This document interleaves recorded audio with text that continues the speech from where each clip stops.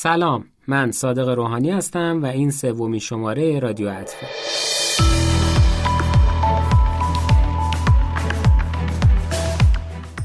رادیو عطف با همکاری و پشتیبانی فروشگاه اینترنتی نهنگ تهیه و منتشر میشه. فروشگاه اینترنتی نهنگ جایی که شما میتونید همه کتاب‌های معرفی شده در رادیو عطف رو پیدا کنید و سفارش بدید. کافیه توی گوگل سرچ کنید فروشگاه اینترنتی نهنگ. اولین بخش رادیو عطف مثل همیشه سرمقاله‌ای از الهه خسروی یگانه.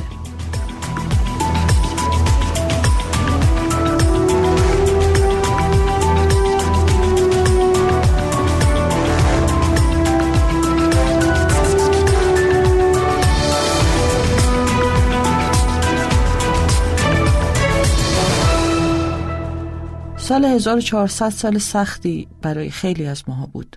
با انتخابات شروع شد و حالا با جنگ اوکراین داره تموم میشه. کرونا هم بیداد کرد و گرونی کمر شکن بود. با این حال به قول کاربری به اسم دلیله در توییتر، بهار که میشه، درخت ها که جوونه میزنن، شکوفه ها که با ناز میشینن روی شاخه ها، با اینکه هیچی عوض نشده و حتی مثلا امسال سخت‌تره و تاریک‌تر هم شده، باز یه نور امیدی به دلم میتابه که این جهان نو شدنی داره، جوانه‌ای داره، نور و روشنایی و نسیم تغییری داره که پایان شب سیاه سفیده. دیدم همه چیزو خلاصه و مفید گفته. به هر حال بهار کار خودشو میکنه و آدمیزاد ناگزیر از زندگی. توی شماره جدید رادیو عطف این بار قراره درباره کتاب‌های بیشتری بشنوید تا اگر احیانا قصد خرید کتاب برای عید رو دارید بهتر بتونید انتخاب کنید. راستش کمی هم در معرفی بعضی کتاب‌ها رک و راست‌تر حرف زدیم، چون به نظرم همونقدر که مهمه کتاب‌های خوب معرفی و خونده بشن، کتاب‌هایی هم هستن که میشه نخرید. شما هم اگه در ایام عید کتابی خوندیدون به نظرتون خوب یا بد اومد، میتونید به ما معرفی کنید. سال نو مبارک باشه به هر صورتی که هست.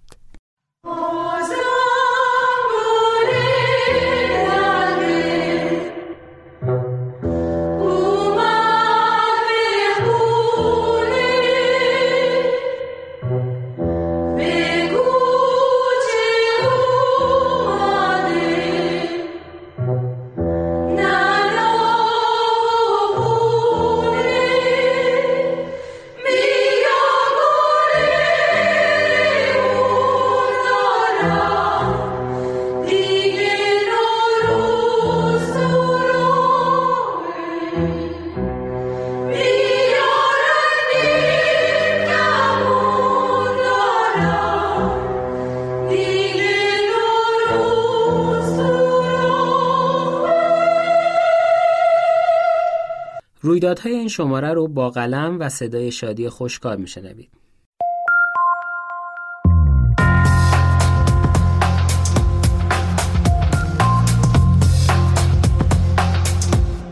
یاد تاج ماه دلش را برد. میدانست که حتما میرود تا برای بار آخر ببیندش. فکر کرد اگر بخواهد نرود، اگر بتواند، غرور مردانه اش را در برابر یک زن روستایی بی سواد حفظ کرده، اما همیشه در حسرت بوییدن تنی باریک و ورزیده خواهد ماند که با دست پاچگی و حیرت از انجام کارهایی که تا به حال خوابش را هم ندیده لذت کودکانه‌ای می‌برد. چه کیفی می‌کرد از لحظات شادی بی‌دریغ و معصومانه تاج ماه. شاید همین سطرها بودند که چند نفر از صدا و سیمای یاسوج کپی کردن و اول توی اداره و بعد شهر پخش کردند و گفتن یعقوب یادعلی توی اولین رمانش آداب بیقراری به یک زن ایلیاتی و قوم لرد توهین کرده. رمانی که سال 83 برگزیده جایزه هوشنگ گلشیری شده بود، اما تا سالها بعد نویسندش در میدان ادبیات ایران حضور پیدا نکرد. یعقوب یادعلی از دنیا رفته، روزی که برای تهیه سیگار از خونش توی آمریکا خارج شد و دیگه برنگشت. بدن بیجانش رو توی خیابون پیدا کردن. اما اون خیلی قبل از اینها از کشور رفته بود. زمانی که به خاطر اعمال یک شخصیت خیالی توی داستانش بازداشت شد و بعدتر حکم 1 سال حبس تعزیری گرفت. مدیا کاشیگر خبر این پرونده رو به صالح نیکبخت داد که اون زمان توی برلین برای کنفرانسی به مناسبت تأسیس 100مین سال اولین روزنامه کردی زبان که چندین نفر از اعضای پن هم حضور داشتن حاضر شده بود. همونجا موضوع را با یکی از اعضای اصلی انجمن پن در میان گذاشت که اونها هم این موضوع رو رسانه‌ای کردن. نیکبخت وقتی به ایران برگشت برای این پرونده اعلام وکالت کرد و رفت یاسوج تا پرونده رو بخونه. کتاب‌های یعقوب یادعلی رو هم براش فرستادن. آداب بیقراری قصه یک مهندسه که توی پروژه آبخیزداری کار میکنه. زنش گذاشته رفته اصفهان و خودش هم توی مسیر به خودکشی فکر میکنه و به زنی به اسم تاجماه که دلبسته شده و روابط گذرا و اندکی که با هم داشتن رو به خاطر میاره. شاکی این پرونده کارمند یکی از شعب شورای حل اختلاف یاسوج بود. بخشی از ماجرای پرونده یادعلی رو از زبان وکیلش صالح نیکبخت بشنویم. یعقوب نویسنده بود و در کار برنامه سازی و همچنین فعالیت روزنامه نگاری به شکل دیداری و شنیداریش با صدا و سیمای استان کوکیلویو و بوی رحمت. به همین جهت ظاهرا برنامه هایی که ایشون تدوین کرده بود برنامه های انتقادی بوده و به نوعی میخواستن با برنامه ریزی و ساختن پرونده علیه ایشون او را از صدا و سیما بیرون کنند. اون شکایتی که مطرح شده بود و به دلیل 2 کتاب از کتاب‌های یعقوب مطرح شده بود در واقع هیچ گونه، یعنی تکرار میکنم، هیچ گونه پایه و اساسی در مورد توهین به خلق لور به قولی که اونها گفتن یا به قوم لور در اون وجود نداشت. پرونده یادعلی الان به بایگانی فرستاده شده و نیکبخت جاهایی از پرونده رو که مطمئن نیست با احتمالات تعریف میکنه. از جمله میگه احتمالاً شکایت بعد از دستگیری بوده چون توهین از جرایمیه که شاکی خصوصی میخواد. نیکبخت دادگاه رو به یاد میاره که یک قاضی جوان داشت و توی رأی نه تنها یادعلی رو به حبس محکوم کرد بلکه ملزمش کرد که مطالبی درباره خصایص و مشخصات فرهنگ لور بنویسه. این حکم عجیب و غریبی بود.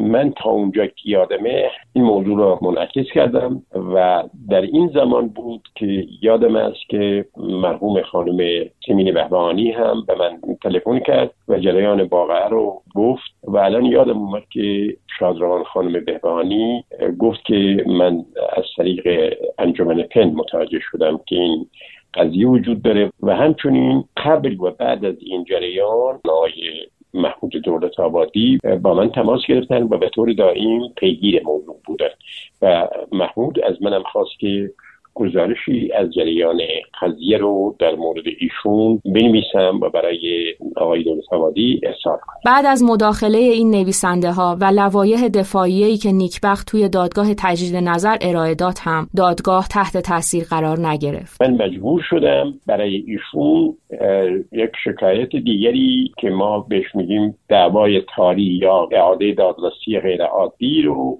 به دفتر آیت الله شاهرودی رئیس وقت حقوق قضاییه ارائه بدم و در همین جا بود که اتفاقا شخصا و خیلی با جدیت آقای دولت آبادی پیگیر موضوع شدن و در نهایت این مسئله به شکلی که خبر دارید ملاحظه فرمودید منجر به تبرئه ایشون. البته به این جهت این تبرئه شد چون ایشون بعد از اینکه دادگاه بدوی محکومش کرد اگر قرار بود اون حکم اجرا و در دادگاه تجدید نظر تایید شد اگر قرار بود اون حکم اجرا بشه بایستی بلافاصله یعقوب رو ببرن زندان.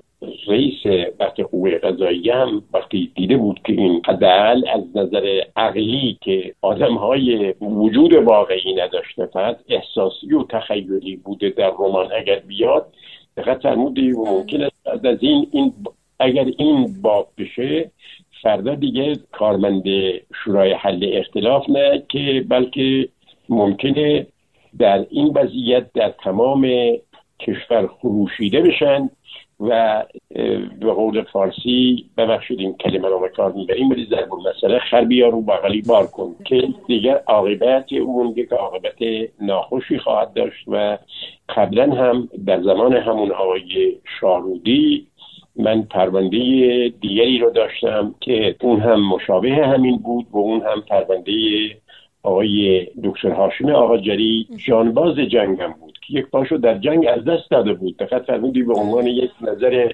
شخصی حتما شما در جریان هستید. البته پرونده آقای دکتر آقاجری من مجبور شدم 28 بار برم همدان ولی در مورد پرونده شادروان یعقوب یادعلی فقط 3 بار من رفتم یاسوج. در هر صورت ایشون برای اینکه این موضوع تکرار نشه تصمیمی را گرفتن. ظاهرا هم این تصمیم احتمال میدم باید با گوشزد کردن اون نهاد اصلی شاکی در منطقه و همچنین به مرکزیت اونها باشه. اما یادعلی قبل از تبرئه شدن از ایران رفت. هم از کار بیکار شده بود و هم رمان آداب بیقراری توقیف. با رضا شکراللهی درباره اهمیت آثار یادعلی صحبت کردیم که معتقده یادعلی از معدود نویسنده‌های نسل پنجمه که خلاقیت توی آثارش بارز بود. اما ماجراهای شکایت باعث شدن که تا 5-6 سال توی طلایی ترین سالهای زندگی بالقوه یک نویسنده نمیتونست حتی به نوشتن فکر کنه. یادعلی داشت توی کنجی از کشور توی صدا و سیمای مرکز یاسوج کارش رو میکرد. فیلمنامه و سریالش رو مینوشت و در کنارش فعالیت ادبی میکرد و رمانش رو منتشر میکرد. اصلاً اونجا رو انتخاب کرده بود که کنج خلوتی داشته باشه تا اینکه ماجرای شکایت اتفاق افتاد. ناگهان حالا یه بدخواهان شخصی رفتن از توی رمان این سوژه رو در آوردن که شخصیت این مثلا یک غریبه است که اومده به یک زن لور پیشنهاد رابطه داده و فلان شده. اینا حمله بر توهین به چیز کردن، تکثیر کردن، پخش کردن و علیهش پرونده تشکیل دادن و اون همه ماجرات یه چندین سال پیش بود. یعنی همه چیز خیلی خیلی میتونم بگم مبتذل شکل گرفت و برای همین خود یعقوب تا مدت‌ها و همچون ما ناباوران قضیه رو پیگیری میکرد و ما خود ما هنوز باورمون نمیشد که اینقدر ساده میتونست این قضیه چیز اساسا مهاجرت ایشون بر نتیجه همین قضیه پیش آمد، چون بعد از اون ماجرا از نهادهای ایرانی که نه تنها حمایت نکردن که وزارت ارشاد پا به پای قوه قضاییه اولین کاری که کرد اینه که همون رمان آداب بیقراری رو توقیف کرد، اجازه تجدید چاپ بهش نداد. از اون طرف یعقوب یادعلی که کارمند رسمی صدا و سیمای مرکزی یاسوج بود به خاطر همین پرونده از کار اخراج بدون هیچ حکم قضایی، صرفا با احتمالاً با یک جلسه 10 دقیقه‌ای تخلفات. حمایت انجمن جهانی قلم از یادعلی و بورسیه‌ای که بهش دادن باعث شد بره آمریکا و اونجا به ادبیات بپردازه. البته یادعلی بعد از بورسیه به ایران رفت و آمد داشت و کتاب منتشر می‌کرد. شکراللهی میگه یادعلی تازه توی کارهاش به مرحله درخشانی رسیده بود و دست کم 5-6 رمان درخشان دیگه میتونست منتشر کنه، اما از دنیا رفت. ولی با این وجود جایگاهش رو در همین حد هم توی ادبیات داستانی ایران ثبت کرده. رمان آداب بیقراری بعد از 10 سال توی سال 93 رفع توقیف شد. یادعلی رمان دومش رو 12 سال بعد از آداب بیقراری به اسم آداب دنیا منتشر کرد و بعد مجموعه داستان متغیر منصور و رمان آمرزش زمینی هم ازش چاپ شدن. رشد شخصی، آفرینش دوباره زندگی، پذیرفتن زندگی، بازیابی رضایت، زندگی بهتر و 1001 کلیدواژه دیگه که همه قراره کمک کنن مردم موفق و پولدار و شفا یافته و واقع بین و مثبت و راضی از زندگی باشن. آدم‌هایی که تنها توی اتاق‌هاشون نشستن، جایی که زندگی خارج از اون اتاق با همه بالا و پایین‌هاش دیگه وجود نداره و فقط مهم اینه که بتونن قورباغه ها رو قورت بدن، صبح زود بیدار شن، واقع بین بشن و پله پله از نردبون موفقیت بالا برن به سمت خوشبختی. یک جور سلوک شخصی، تمرین‌های فردی روی ذهن، چون ذهن همه چیزه. ما اینجور کتاب‌ها رو میشناسیم. این کتاب‌ها رفته رفته دارن باهوشتر میشن. دیگه نمیشه به سادگی از روی جلد و کتابسازی تشخیصشون داد.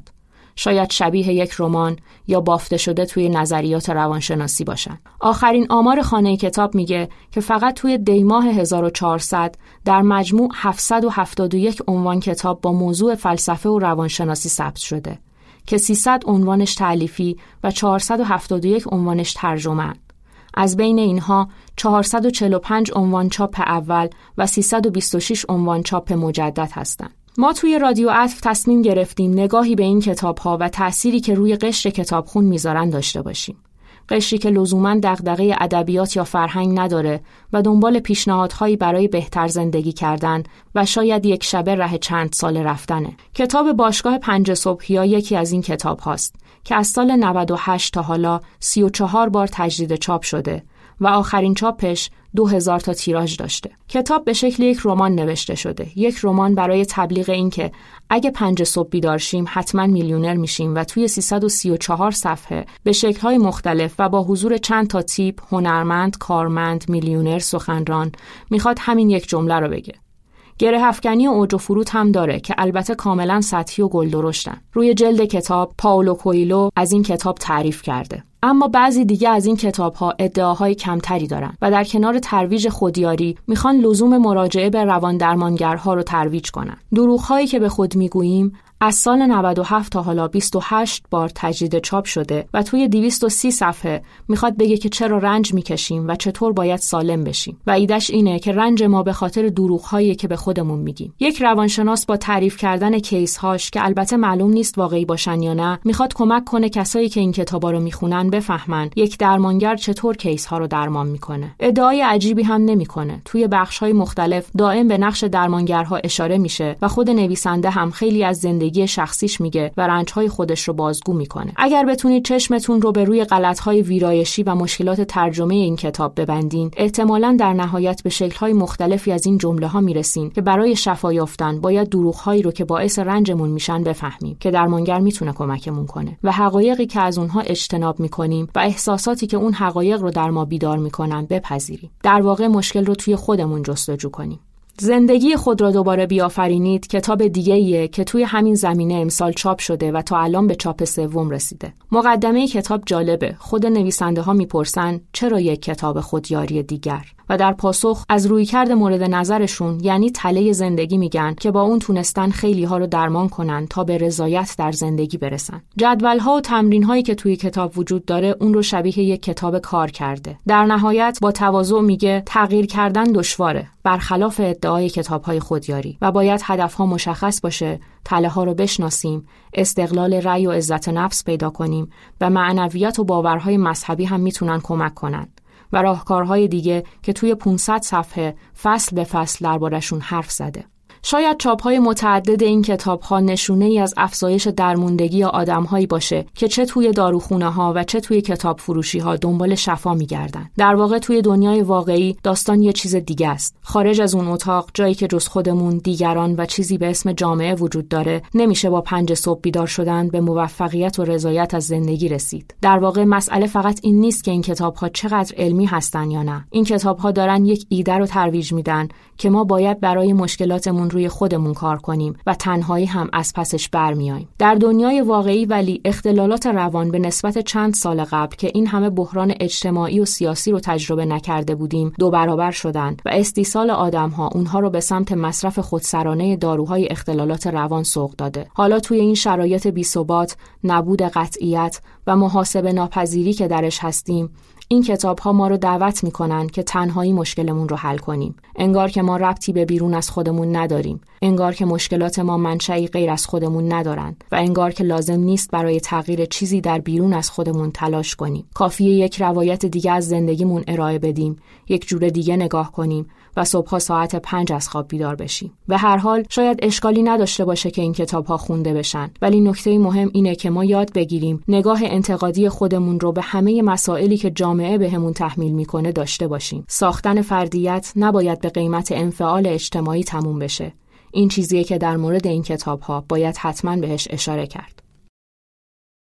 افسر پلیس داشت رانندگی می‌کرد که سرباز پلیسی را دید که با یک پنگوئن ایستاده است. افسر دستور داد ببرش باغ وحش. کمی بعد همین افسر داشت رانندگی می‌کرد که دید سرباز هنوز با پنگوئن است. افسر پرسید معلوم هست چه کار می‌کنی؟ بهت گفتم ببرش باغ وحش. سرباز گفت ما باغ وحش رفتیم رفیق سرگرد. سیرک هم رفتیم. حالا هم داریم میریم سینما. این لطیفه اوکراینی اول کتاب مرگ و پنگوئن از آندری کورکوف نوشته شده. کورکوف نویسنده شناخته شده اوکراینی این روزها توی صفحه توییترش گزارش‌هایی از جنگ روسیه و اوکراین میده. از حال و روز خودش و بقیه اوکراینی‌ها مینویسه، کسایی که امروز آواره شدن. کورکوف میگه درسته که موقتاً آواره جنگی هستم، اما توی قهوه خونه‌های بین راه قهوه مینوشم، کار میکنم، روزنوشت‌ها و مقالاتم رو مینویسم. اون نوشته پوتین در تاریخ 24 فوریه 2022 ساعت 5 صبح به وقت کیف مرده. خودش هنوز خبر نداره. همون زمانی که به خاک اوکراین حمله کرد. کورکوف از معدود نویسنده‌های اوکراینیه که ما توی ایران میشناسیمشون. بیژن اشتری مترجمیه که با آثاری که درباره تاریخ جهان منتشر کرده شناخته میشه. بخشی از کاراش هم درباره روسیه و تاریخ معاصر این کشوره که برای پی بردن به رابطه روسیه و اوکراین کمکمون میکنن. اشتری یک کتاب 2 جلدی درباره استالین داره که در فصل‌هایی رویکرد استالین رو به دهقانان اوکراینی و نسل‌کشی سال 1930 توضیح میده. از این مترجم درباره ادبیات اوکراین پرسیدیم. مهمترین رمان ادبی به زبان اوکراینی همین کتاب زنبورهای خاکستری هستش. قبلا هم ما کتابای به اصطلاح ادبیات اوکراین ما چند نمونه‌ای به فارسی ترجمه شده، مثل کتاب مرگ و پنگوئن و همینطور دوست مرحوم من. کتاب‌های کلاسیک اوکراینی، ادبیات کلاسیک اوکراینی هم چند کتابی به فارسی ترجمه شده، مثل افسانه فلوت، خانواده کایداش و نگاه پرتگاه. این کتابا رو یک خانمی به اسم کاترینا کریکونیکوف که به زبان فارسی هم تسلط دارن، اینها رو به فارسی ترجمه کردن. ولی به رغم این نمونه‌ای که خدمتتون عرض کردم، ادبیات اوکراین در کشور ما متاسفانه اونطور که باید و شاید معرفی نشده. اشتری میگه اوکراین به عنوان دومین کشور بزرگ اروپایی حدود 80% اوکراینی و حدود 20% روس‌تبار داره که در ایالت‌های شرقی زندگی میکنن و همین موضوع یکی از مسائل اصلی توی هویت ملی اوکراینی‌ها و یک موضوع مهم توی ادبیات این کشوره. تضادی که بین اوکراینی‌های روس‌تبار و اوکراینی‌های غیر روس‌تبار وجود داره، این یه موضوع همیشگی در ادبیات اخیر کشور اوکراین محسوب میشه. ولی متاسفانه با اینکه اوکراینی‌ها ادبیات نسبتاً قوی دارند، ولی به زبان فارسی ها بسیاری از این آثار ترجمه نشده. دلیلش همین هستش که مترجمی که به زبان اوکراینی مسلط باشه در کشورمون ایران نداریم، یا خیلی معدودن، انگشت شمارن، یا در واقع غیر فعال هستن. به همین خاطر کتاب‌هایی که از ادبیات اوکراین در فارسی ترجمه و چاپ شده عموماً یا از زبان انگلیسی بوده یا زبان روسی و کارهای خوبی هم به نظر من به فارسی ترجمه شده. مثلا زنبورهای خاکستری، کار آقای آندری کورکوف توسط جناب آبتین گلکار به فارسی ترجمه شده که یکی از کتاب‌های بسیار خوب هست، اتفاقا برای شناخت همین تضادی که بین روس‌تباران اوکراین و اوکراینی‌ها در واقع وجود داره در کشور خودشون. این کتاب راجع به این موضوع است و خیلی میتونه کمک بکنه به خواننده ایرانی که به اصطلاح آشنایی پیدا بکنه با این منازعه‌ای که در داخل خود اوکراین وجود داره.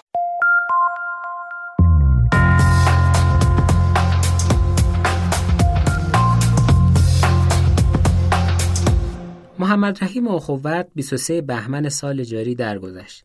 چیزی که میشنوید ادای احترام ماست به او با قلم هدیه کازرونی و صدای علی امینی.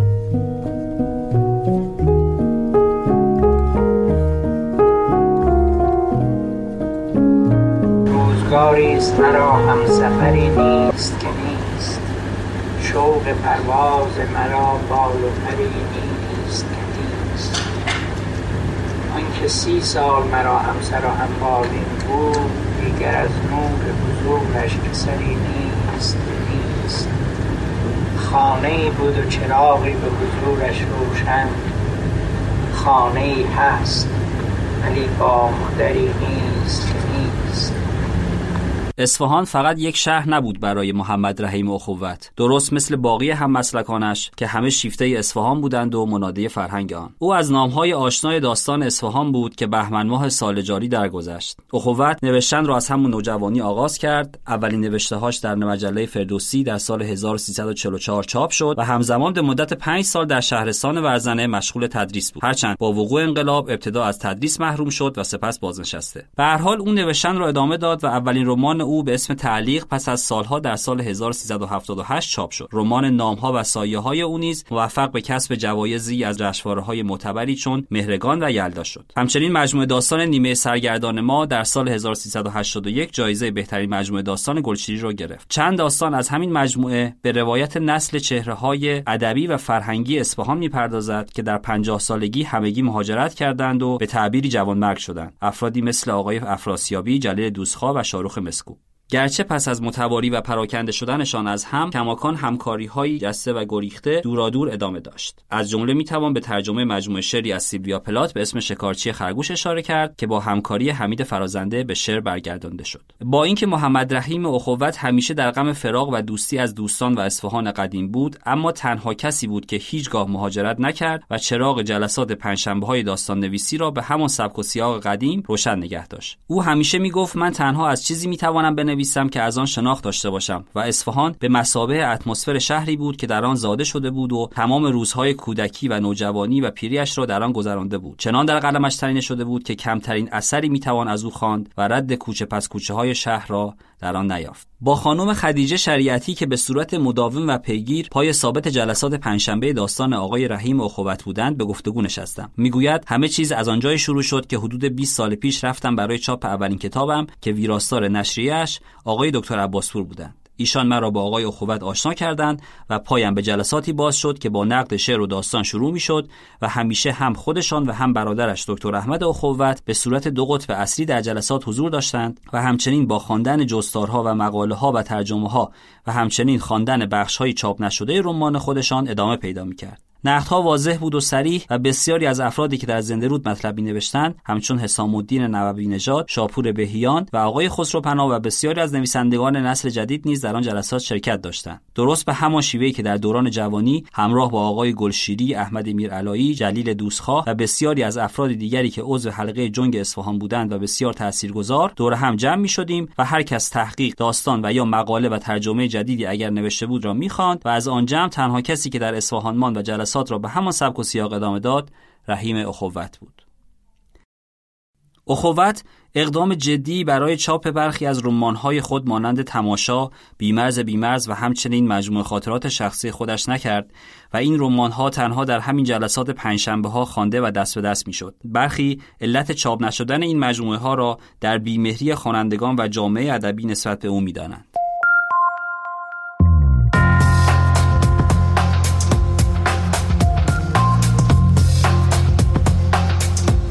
یکی از چیزهایی که ما در رادیو عطف روی اون تاکید میکنیم نقد واقعی کتاب هاست. برای همین در این شماره آرزو شهبازی، روزنامه‌نگار و منتقد ادبی، بدون تعارف درباره 3 اثر داستانی که به تازگی منتشر شده صحبت میکنه.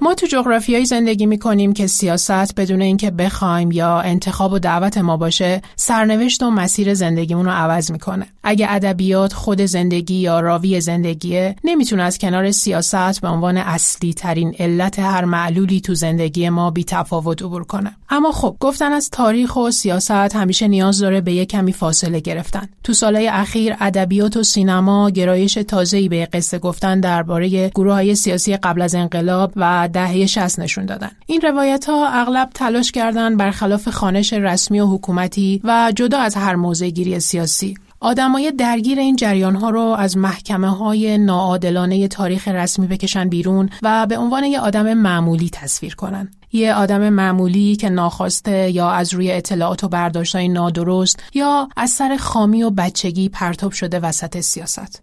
اخیراً 2 کتاب خوندم که میشه گفت هر دو سرنوشت آدمایی رو روایت میکنن که قربانی و زخم خورده سیاستن. زمستان سرزده نوشته محمد حسینی که نشر 40 کلاغ منتشر کرده و حالا دقیقاً نیمه شب از نوشته بهنام یوسفپور که تو نشر اختران چاپ شده.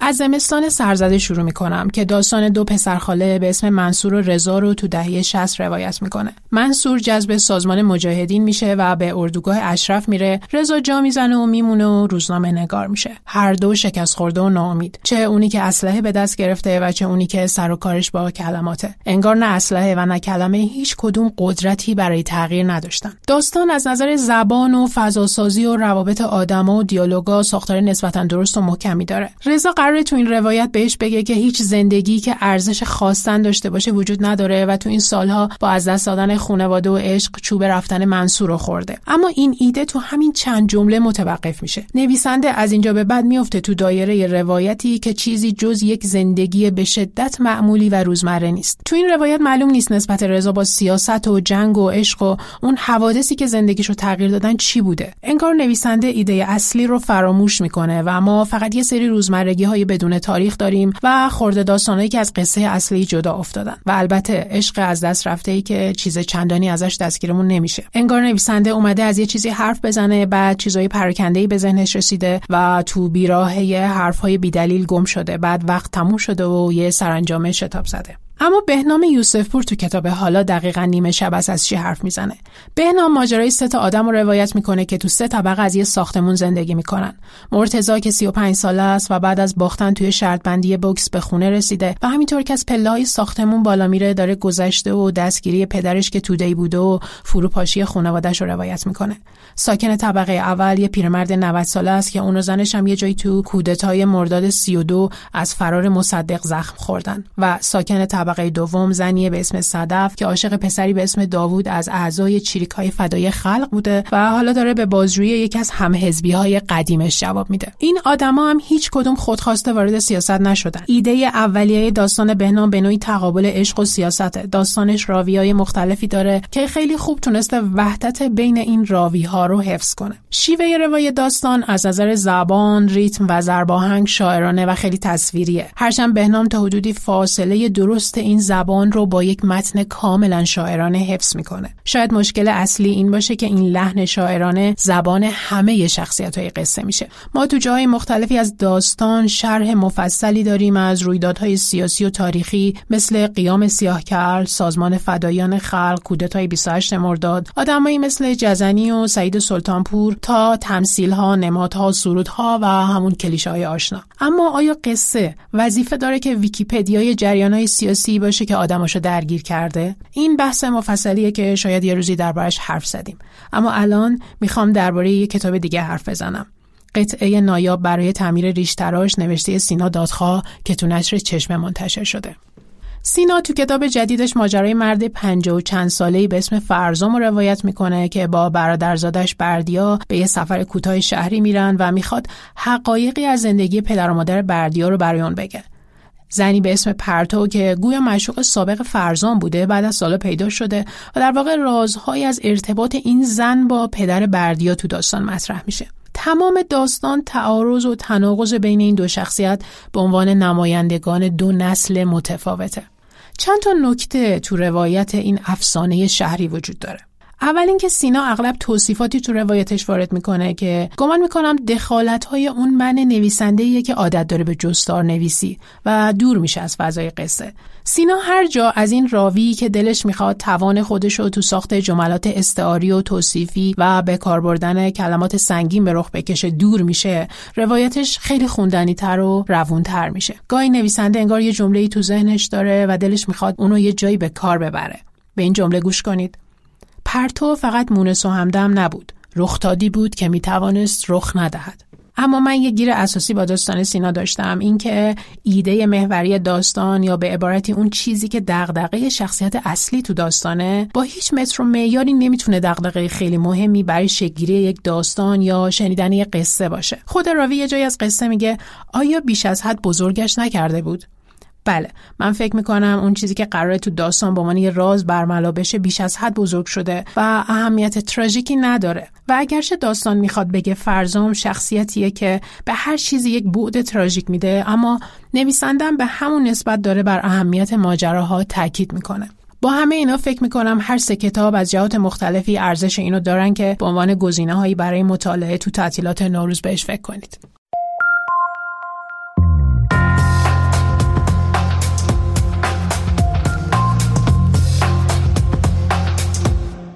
اما اجازه بدید از کتابی بگیم با عنوان گفتگو با ابوالحسن نجفی که به تازگی منتشر شده. کتابی درباره مترجم بزرگ که علی بزرگیان درباره‌اش برای رادیو عطف نوشته و با صدای مهدی پاکزاد میشنوید.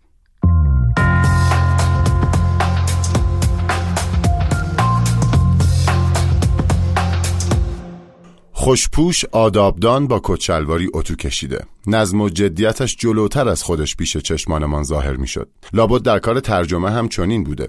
گفتند دربارش که کنار دستش موقعی که ترجمه می کرده یک استکان کمرباریک چای بوده با یک مقدار توت خشک و یک نصف خرما. راست به صندلی تکیه میداده و قوز نمی کرده. کچلوار پوش و ریش تراشیده. 8 ساعت می نشسته پشت میز و خم به ابرو نمی آورده.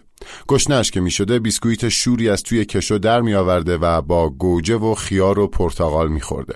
این شمایل مردی زاده اصفهان، تربیت یافته در خانواده مذهبی که در یکی از شدیدترین تندبادهای سیاسی این مملکت یعنی در دهه 30 راه خودش رو پیدا کرد، راهی به سوی فرهنگ. ابوالحسن نجفی خیلی زود چشمش به سیاست افتاد. وقتی سر از دانشگاه در آورد که اوج فعالیت‌های سیاسی بود، سمپاتیزان حزب توده شد. برای نشریات این حزب ترجمه می‌کرد و می‌نوشت بینام. پیشتر در دوران تحصیلاتش در دبیرستان در اصفهان عضو حزب ایران شده بود و حالا در تهران وقتی این دو حزب به هم نزدیک شدند اون سمت حزب توده کشیده شد. اما به یک باره رویاها و آمال و آرزوهای این جوانان عدالت طلب و آزادیخواه با کودتای 28 مرداد دود شد و به هوا رفت. نجفی اون روز شوم رو چنین یاد آورده که من تعطیلات تابستانی را در اصفهان می‌گذراندم. خبر کودتا مانند آواری روی سرمان فرو ریخت. نوعی بهت زدگی به من دست داد. کودتا گویی چشمان ابوالحسن نجفی رو به زندگی، به کار و به جهان گشود. یا آنگونه که دوست دیرینش منوچهر بدیعی نوشته، از همان زمان بود که ابوالحسن نجفی به عرصه فرهنگ ورود کرد و شد یکی از بنیانگذاران ادب و فرهنگ ایران مدرن. از نقشش در راه اندازی و تأسیس نشر نیل میدونیم که او با تأسیس انتشارات نیل چه خدمتی به نسل‌های خواننده ایرانی کرد، با تعریف و انتشار ترجمه آثار کلاسیک ادبیات جهان. از ترجمه‌هاش و معرفی نویسندگان فرانسوی بعد از جنگ مثل سارتر و کامو و مدرنیست‌های فرانسوی هم به ایرانیان آگاهیم و همچنین از ترجمه خانواده تیبو. همچنین میدونیم که با حضور او در سازمان فرانکلین در کنار منوچهر انور و نجف دریابندری بود که فنی به نام ویرایش در نشر ایران جدی گرفته شد. همه اینها در کتاب گفتگو با ابوالحسن نجفی اومده. کتابی که به کوشش امید طبیبزاده فراهم اومده و انتشارات نیلوفر منتشرش کرده با جزئیات بسیار. کتاب تورقی است بر زندگی و خاطرات و آثار و اندیشه های ابوالحسن نجفی و تجدید دیداری با روشنفکری که متولد 1308 در اصفهان بوده و در 84 سالگی در 2 بهمن 1394 درگذشته. از خلال همین گفتگوه که میشه در کنار تورق خاطرات او به اخلاق و خصایل شخصیش هم پی برد، به اعتدالی که در نظریاتش داشت و به جدیت و پافشاری بر آنچه درست میدونست. وقتی که بهرام صادقی مطرود انجمن‌های ادبی آن روزگار اصفهان شده بود، نجفی بود که چند داستان صادقی را در مجله سخن منتشر کرد و این نویسنده جوان رو به دیگران شناسوند. با خوندن این گفتگو میشه به سرسختی که در نظریاتش داشت آشنا شد، به ایستادگیش در جنگ اصفهان در مقابل کسانی که ادبیات رو همچون بیانیه سیاسی میدونستند، یا درباره گلشیری که رک و صریح میگه او بعد از انقلاب انتقاد نمیپذیرفت و حرف کسی را قبول نداشت. ترجمه های کریم امامی رو دلچسب نمیدونه و محمد قاضی رو مترجمی میدونه که زبان فرانسوی رو خیلی خوب نمیدونست اما استعداد فوق‌العاده‌ای در ترجمه داشت. یا اونجا که میگه کتاب کوچه شاملو فاقد روش دقیق و چهارچوب منسجمه، و درباره ترجمه احمد شاملو از شازده کوچولو که میگه شاملو مرتکب اشتباهات فاحشی شده و نقدی هم مینویسه، اما میگه میخواستم چاپش کنم اما چون در آن موقع شعر شاملو و موضع سیاسی اون از چند طرف مورد انتقادات و جمله های ناجوان مردانه قرار گرفته بود، از این کار منصرف شدم. چون این خصلت‌هایی اگر امروز نایاب نباشند قطعاً کمیابند. گفتگو با ابوالحسن نجفی داستان زندگی روشنفکریه که به قول ضیاء موحد تجسم فرهنگ بود. نشون به اون نشون که میگفت تنها جایی که دلم برایش تنگ میشود اتاق کارم است.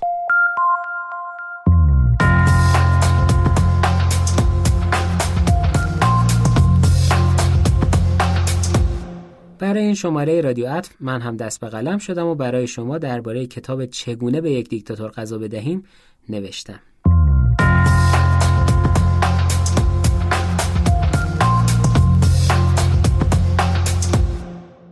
همه چیز برای ویتولد شابوفسکی از یک سوال آغاز شد. وقتی صدام حسین دستور داد بر سر هزاران کرد بمب شیمیایی بریزند، برای شام چی می‌خورد؟ آیا دل درد نگرفت؟ پل بود چطور؟ سر میز ناهار او وقتی 2 میلیون کامبوجی از گرسنگی در حال جان دادن بودند چه بود؟ برای پاسخ به این سوالها بود که خبرنگار لهستانی رنج سفر از شرق دور تا آمریکای لاتین، از آفریقا تا خاورمیانه و اروپا رو بر خود هموار کرد تا سرآشپزهای گمنامی رو پیدا کنه که بر لبه تیغ هر روز غذای دیکتاتورهای مشهور جهان رو طبخ و سرو می‌کردند. اونهایی که از چشم رؤسایشان دایه‌های مهربانی بودند که میتونستند در لحظه نقش عوض کنند و تبدیل به قاتلین سم به دست بشن.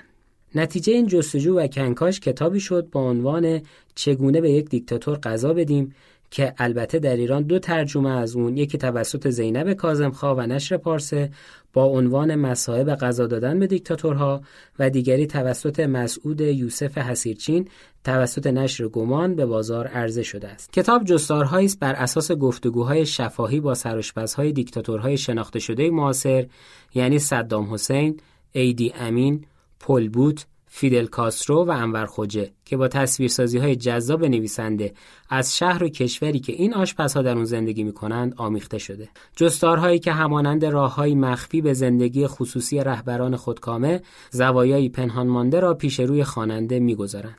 زوایایی که به خاطر دستگاه‌های تبلیغاتی حکومت‌های اقتدار طلبی که این دیکتاتورها ساخته بودند، زیر لایه‌هایی از فریب و دروغ آغشته به کیش شخصیت پنهان شده بودند.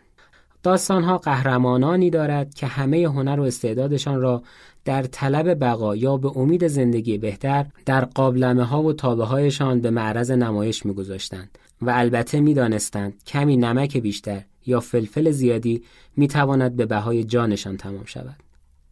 مثلا اوتونده، آشپز ایدی امین دیکتاتور اوگاندا، از روزی میگه که پلو کشمشی درست کرده بود و پسر ایدی امین اونقدر خورده بود که دل درد گرفته بود.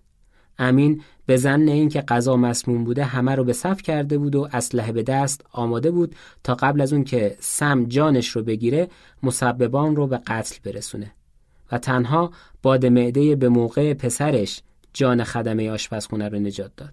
اما این داستان‌ها یک طرفه نیستن. اینها صرفاً روایت ترس‌های خدمتگزاری به قدرتمندان نیست. گاهی روایت اتفاقات و شرایطی است که روی تصمیمات یک ملت تأثیر می‌گذاشتن.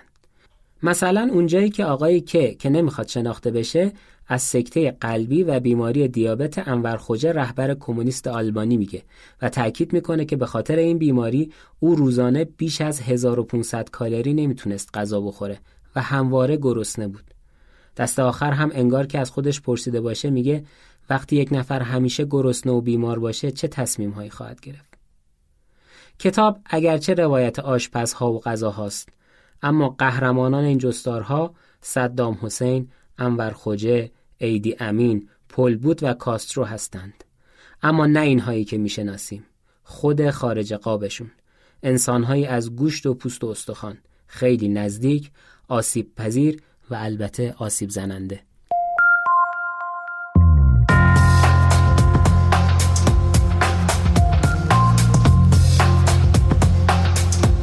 هدیه کازرونی به بهانه تجدید چاپ کتاب نمایش در ژاپن اثر بهرام بیضایی به این اثر پرداخته.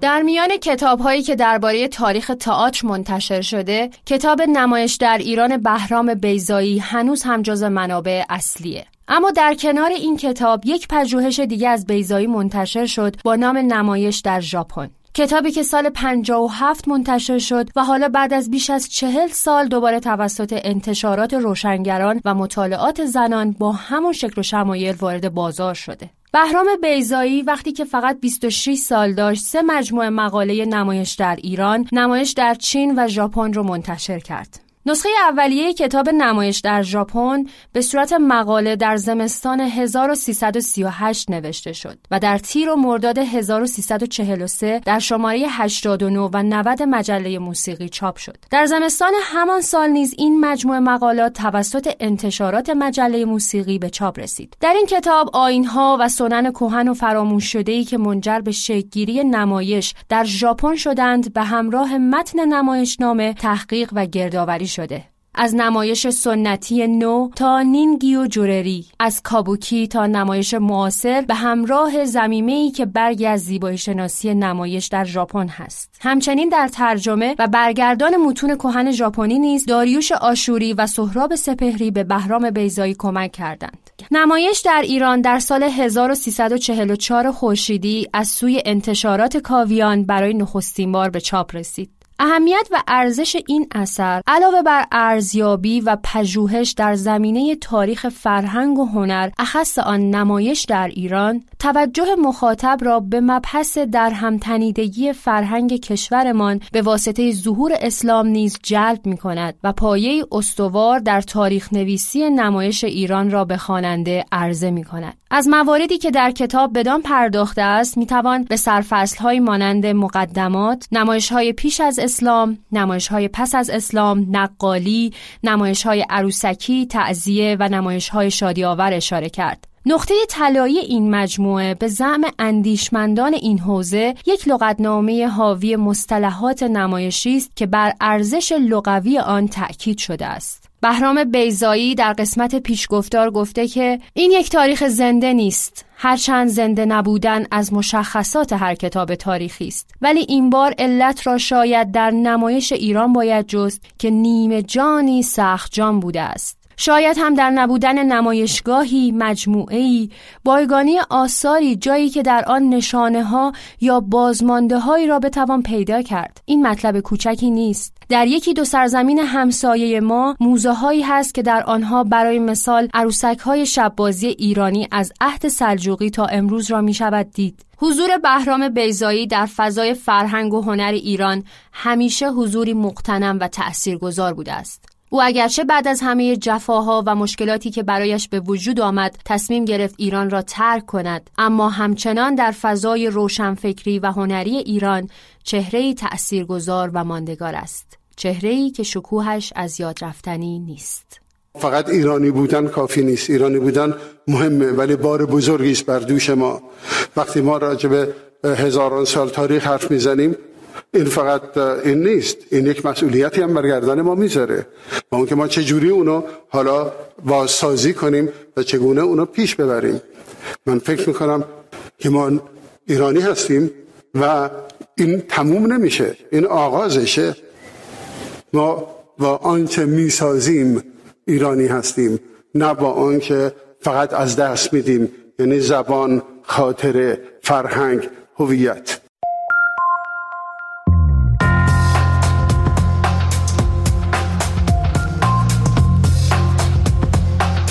کتاب چشم پاینده نوشته جولیان بارنز آخرین کتابی است که در رادیو عطف درباره‌اش میشنویم.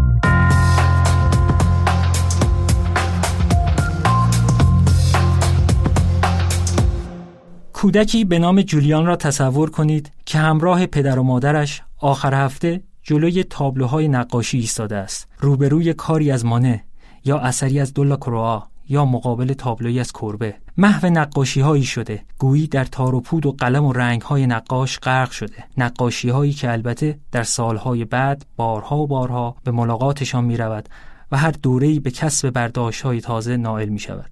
جولیان بارنز در ایران نویسنده‌ای سرشناس. از رمان‌هایش مانند درک یک پایان، فقط یک داستان، جورج الیوت، تا آثار غیر داستانیش هیاهوی زمان و توتی فلوبر همگی به فارسی ترجمه شدند و راهی بودند به درک جهان نویسنده‌ای که حالا در 76 سالگی همچنان در اوج کار فکریش به سر میبرد. چشم پاینده تازه ترین ترجمه از نوشته های اوست. کتاب 24 جستار جولیان بارنز درباره نقاشان محبوبش است، درباره تابلوهایی که از کودکی پا به پای آنها رشد یافته است، از ژیرکو و دولاکروآ تا سزان و مانو و ونگوک.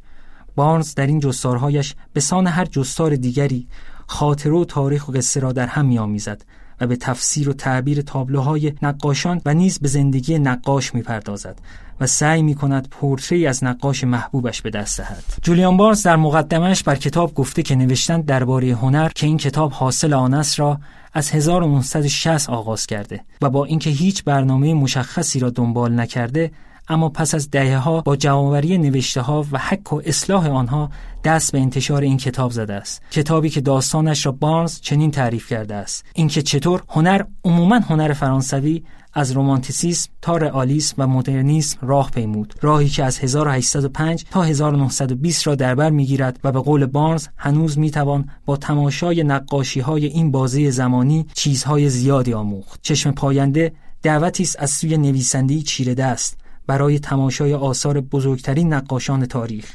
اندیشیدن و باز اندیشیدن درباره آنها. این کتاب را نشر چشمه با ترجمه آبتین رادمنش به تازگی منتشر کرده است.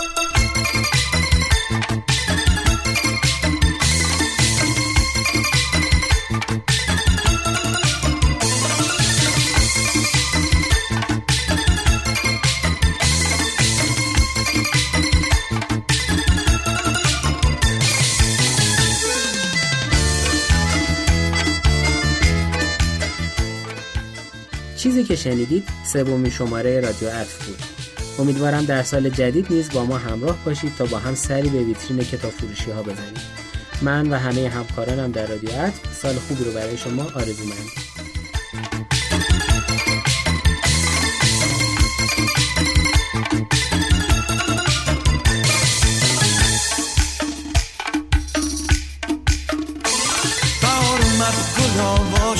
دل ما باز خاطر خواه شد، بهار اومد هوا خوبه، نگار من چه محجوبه، نگار من چه محجوبه.